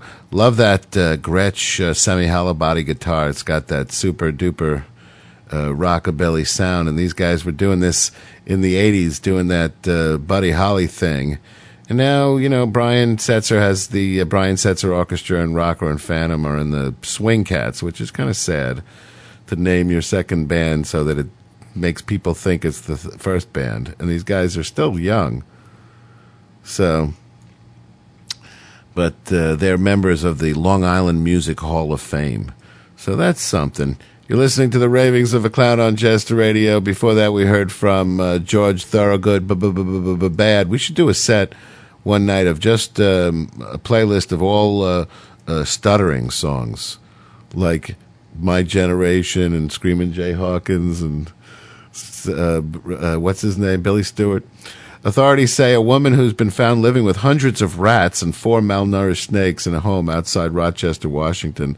Thurston County Animal Services Director Susan Beauregard says an official from the Area Agency on Aging alerted authorities about a month ago, but the woman has been uncooperative. She says the woman calls the rats her friends.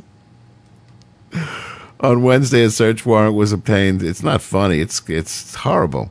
On Wednesday, a search warrant was obtained. Officers found the floor covered with rat droppings and the carpets soggy with rat urine. Beauregard says the 2 malnourished boa constrictors, a corn snake and a king snake, were seized from cages. Investigators believe the woman brought some rats to feed the boa constrictors, but they got loose.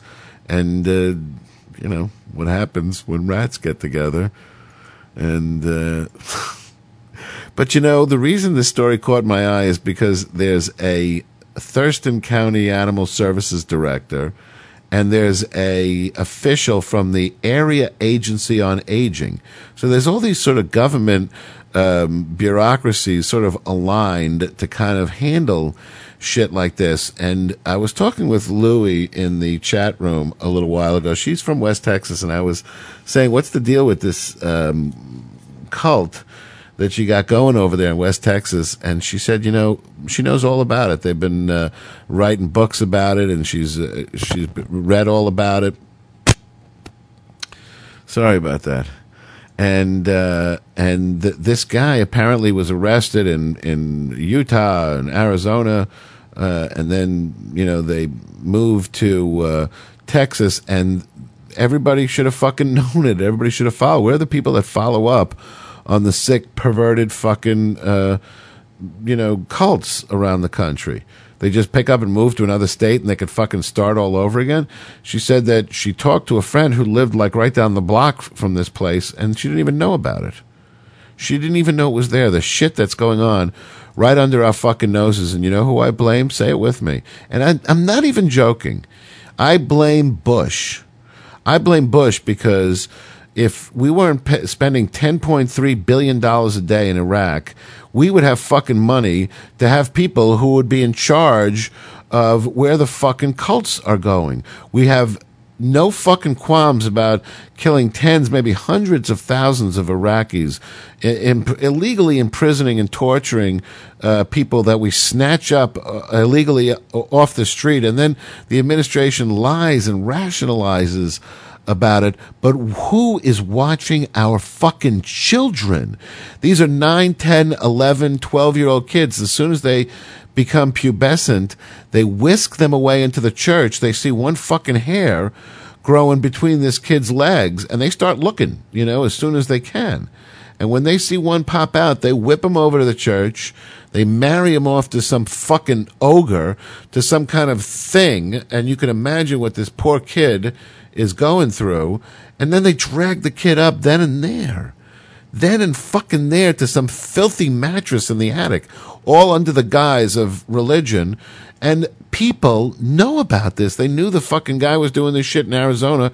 They arrested him and put him in jail, and they saw his fucking people, get up and move to another fucking state. And, this clown from the fucking sheriff's department says he's got a guy on the inside for the past 4 years, but he didn't know anything about the raping and come on. Where are the fucking people protecting our own children from filthy fucking cultist, rapist lunatics? It just, it pisses me off. If we do the same thing with every dollar that we have, that we do with our own selves, like this guy that we talked about earlier who returned the $140,000 because that was a decision based on what his ethic was, not the circumstances. Taking somebody else's money is stealing, even if your kid is starving, even if it's a lot of money. There are no exceptions to ethics. That's why they're ethics, they're rules. So stealing is wrong. And the guy decided and made an ethical decision, I'm not going to steal this money, I'm going to give it back to its rightful owner. What if we did that with every fucking dollar we spent? What if we said, I would like my tax dollars to go towards the things that I value, and measure, merit, list, index, enumerate your values, write them down. What's important to you? Children not being raped by fucking old men with their fucking gray balls hanging in their face? That may go at the top of your list. Maybe not. Maybe it's, healthy poodles. I don't know. Whatever it is, put it down on a list. And what if we all decided that we would pay our taxes to the things that we value individually? What kind of fucking world would that be? And how many dollars would be left to spend on war? Because how many people want to spend their fucking money on killing people and wounding American soldiers? A jail inmate who recently filed more than 60 lawsuits in one day will no longer be able to flood Lancaster, Nebraska county courts with lawsuits. All 6 Lancaster County district judges signed off on an order limiting Eric Lewis to 6 filings a year, unless he can show that he faces imminent harm. Lewis, 36, has filed 149 cases since January of 2007. Many of his filings ask for protection orders against people who work at the jail or who oversee his custody. He's trying to get orders of protection against prison guards. The judge said most cases could be denied without hearings, but the filings can create significant works for the court clerks. In their order, the judge said Lewis has flagrantly and repeatedly abused the judicial process. There is precedent for such limits on court filings. Previously, 3 courts restricted the number of filings Billy Roy Tyler could submit while serving a 7 to 10-year prison term on drug charges. By 1990, the Douglas County District Court said that Tyler had filed 99 lawsuits in an 8-year period. You would think he would go for that last one, just to hit the number. The court limited him to filing just 1 a month, unless he proved the likelihood of immediate, extraordinary, and irreparable harm. Hey, here's an idea. You go to jail, you lose the fucking right to sue somebody. How about let's go even further and say, let's make taxes voluntary. People don't have to pay taxes. The only people who pay taxes, you would say to yourself, well, why would anybody volunteer to pay taxes? Well, let's say you're not entitled to certain government services if you don't, like the courts. So only people who pay taxes then, who volunteer to pay taxes, can use the court system. So that means the only people who really, really have a business using the courts will be using them. And that means that the people who pay for government services will be the people who, basically run the big businesses. How great would that be? Think about it. Dan Kidder didn't go to bed too early. Maybe that's why he's still alive. A .38 caliber bullet went through a wall in his Cedar City home in Utah and through the headboard on his bed about 8 o'clock on Tuesday. Kidder, a firearms instructor, says the what-ifs are staggering. Cedar City Sergeant Jerry Womack says a neighbor believed the gun was empty, and Kidder says the neighbor apologized. No court action is likely, but Kidder plans to talk to his neighbor about gun safety. The bullet landed in the carpet safely. Massage parlors in an Indonesian town are asking their female masseuses to padlock their skirts and their pants to make it clear that sex is not an offer. The move has been protested by the Women's Affairs Minister in Indonesia, where massage parlors are often a front for prostitution. It's not the right to prevent promiscuity. Matua Swan Naso was quoted as saying in today's Jakarta Post, it insults women as if they are the ones in the wrong. At least one parlor in the tourist town of Batu, Java, has required its masseuses to padlock their skirts or their trousers to make it clear that the establishment doesn't tolerate prostitution. No happy endings in these massage parlors. Others in the town started following suit after local officials suggested it was a good idea at a recent meeting with parlor owners. TV footage and photos have shown several masseuses with small padlocks on the zipper of their pants. That's great. But, when I was a kid, back in the 80s, when I was, running around in my 20s in New York City, there was these things that were just going on. There was all these illegal gambling places you can go to, and every fucking street corner had this Korean fruit stand where all the whores would hang out at night because they were all-night affairs. And above a lot of these were the whorehouses. And they sort of had these massage signs out, and it was a kind of like the way you would think of the way these Korean fingernail parlors are now. They pop up everywhere. They sort of dominate the market, and they move you in and out, like the Benihana style. The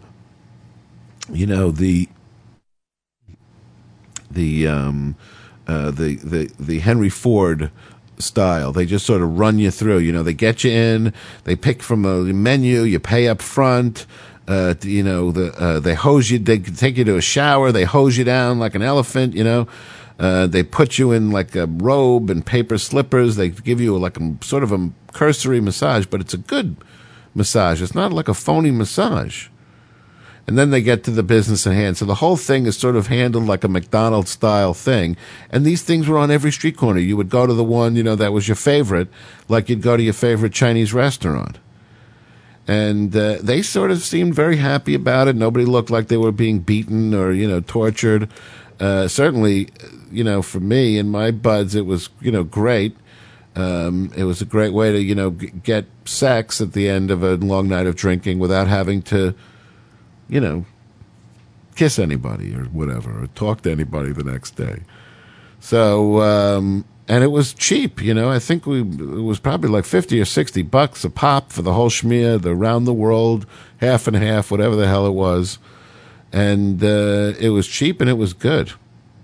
And it was pre-AIDS, so nobody wore any fucking condoms and shit.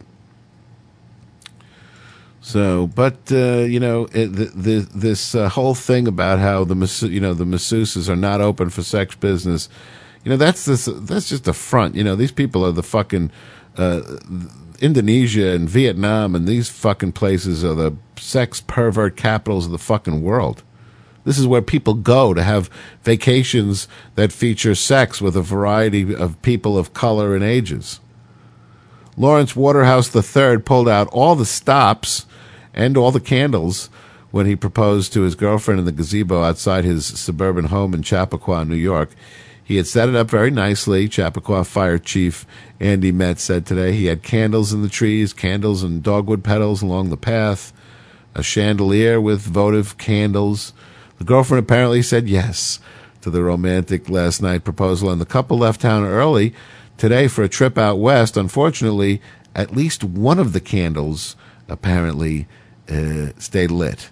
We got a call about 7:15 this morning. When I got there 5 minutes later, the gazebo was fully engulfed in flames, the chief said. Luckily, nothing else was burned. Metz tracked down Waterhouse at the New York airport, told him about the fire, but advised him to continue on with his trip. Nobody was hurt, so I told him to go ahead with his vacation, the chief said. He gave me his brother's number, and the brother told me about the proposal. The chief said the fire was a unique event. We've had candle fires, of course, but I can't remember one with this level of romance. Hey, you're listening to the Ravings of a Clown on Jester Radio. The eagle don't fly Alabama sky. They've chained him to the ground. Colorado, Lord, don't want me. It's all right. I'll be found. You're on Jester Radio. Don't fuck with that dial. I got to hate, I was a little late. It was an empty dream I found. Gone away, child, to another day where they pass the flowers round. I turned my collar away from the chill of the San Francisco night. Turn my head back across the water, Lord. Everything's gonna be alright. There might be a war in the core of Baltimore, a breakdown in L.A. They bring you down in the heart of Memphis town. People look the other way. Well, if the lights burn cold in New York City, it's sad, but God, it's true. I got John and Mary, Sanctuary, Telegraph Avenue.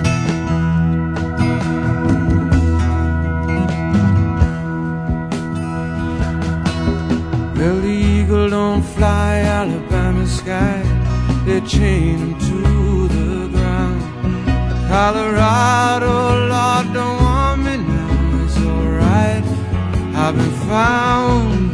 So mama, stop your crying, don't worry about me, it's gonna work out fine someday. If you give me $1 million bill, you couldn't turn my heart away. There might be a war in the core of Baltimore, a breakdown in L.A. They bring you down in the heart of Memphis town, the people look the other way. Well, if the lights burn cold in New York City, it's God is true. I got John and Mary in Sanctuary on Telegraph Avenue. Oh, I love you, I do love you. Oh, my friend, I love you. Oh. When I got to hate, it was a little late. It was an empty dream I found. Gone away, child, to another day where they pass the flowers around. Turned my collar away from the chill of the San Francisco night. Turned my head back, crossed the water, Lord. Everything's going to be all right. There might be war in the core of Baltimore, a breakdown in L.A. They bring you down in the heart of Memphis town, and people look the other way. But if the lights burn cold in New York City, it's sad, but God, it's true. I got John and Mary, the Sanctuary, and Telegraph Avenue. Dion DiMucci on Jester Radio, the incredibly cryptic and fascinating and always stunning vocal and style of one of the greatest living rock and roll artists. Some say that the Sanctuary he would refer to was the treatment center that he went to in Brooklyn, and I'm trying to, or rather in the Bronx, and it was one of the ones that we saw you would see the vans from all the time, especially if you were in another drug program. Not Topic House, but one of these other, like Topic House in New York, one of these big-ass drug rehabs, and he referred to that as the Sanctuary. So maybe that song is a reference to his drug program days. And there's always a reference there, to something about I turned my mind to a day when we would pass the flowers around, and there's a lot of this reminiscent kind of tone to Dion's music about the times when he was singing with the Belmonts and on Belmont Street in Brooklyn. Great time in his life. You can imagine 16-year-old kid with a number one hit, Hey, you've been listening to the Ravings of a Clown on Jester Radio. Me, moi, why no one special, just your old pal, the Jester, coming to you from a secret location outside your universe on behalf of Bob the engineer, Dolly the receptionist, and all those here at Jester Radio Studios. Thank you so very much for stopping by and spending a little of your time with us today. It certainly means a great deal to us. I can't even begin to tell you. Bob has asked me to remind you that if you've missed any portion of this evening's show, it'll be recast at 2 a.m. and then 2 p.m. following, all times Eastern. And we will meet in that place where darkness never comes. Until that time, Eustace woke up, got out of bed. Pretty good day so far. Good night. See you tomorrow.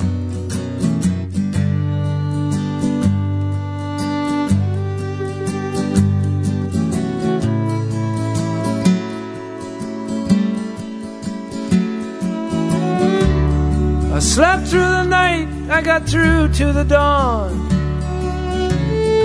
I flipped a switch and the light went on.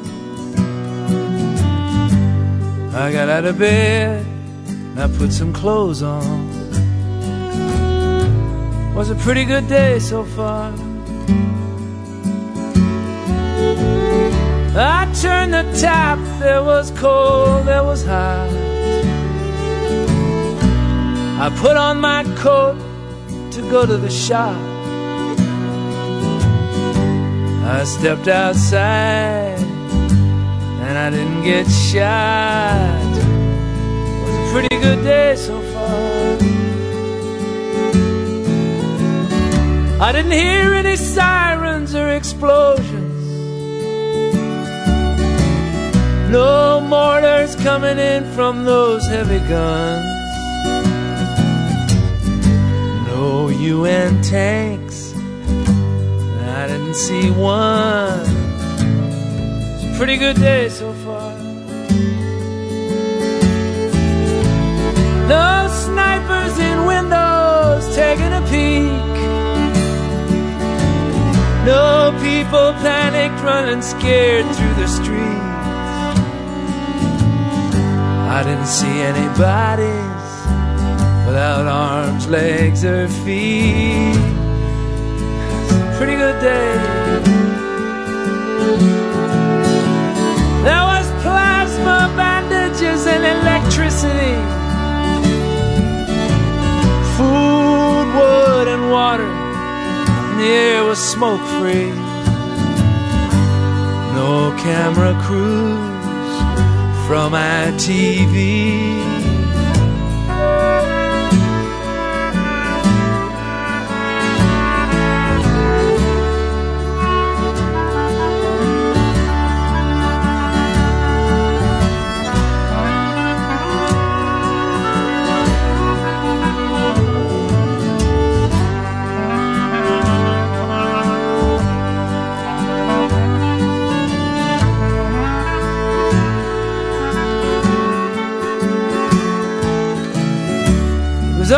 Such a strange sight to behold.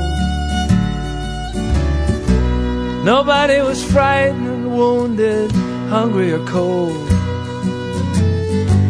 And the children seemed normal, they didn't look old.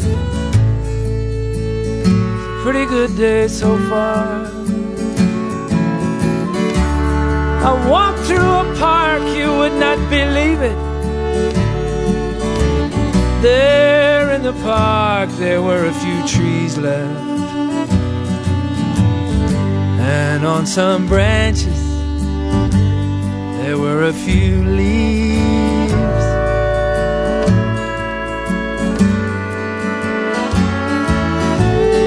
I slept through the night, I got through to the dawn. I flipped a switch and the light went on. I wrote down my dream, I made it this song. It was a pretty good day so far.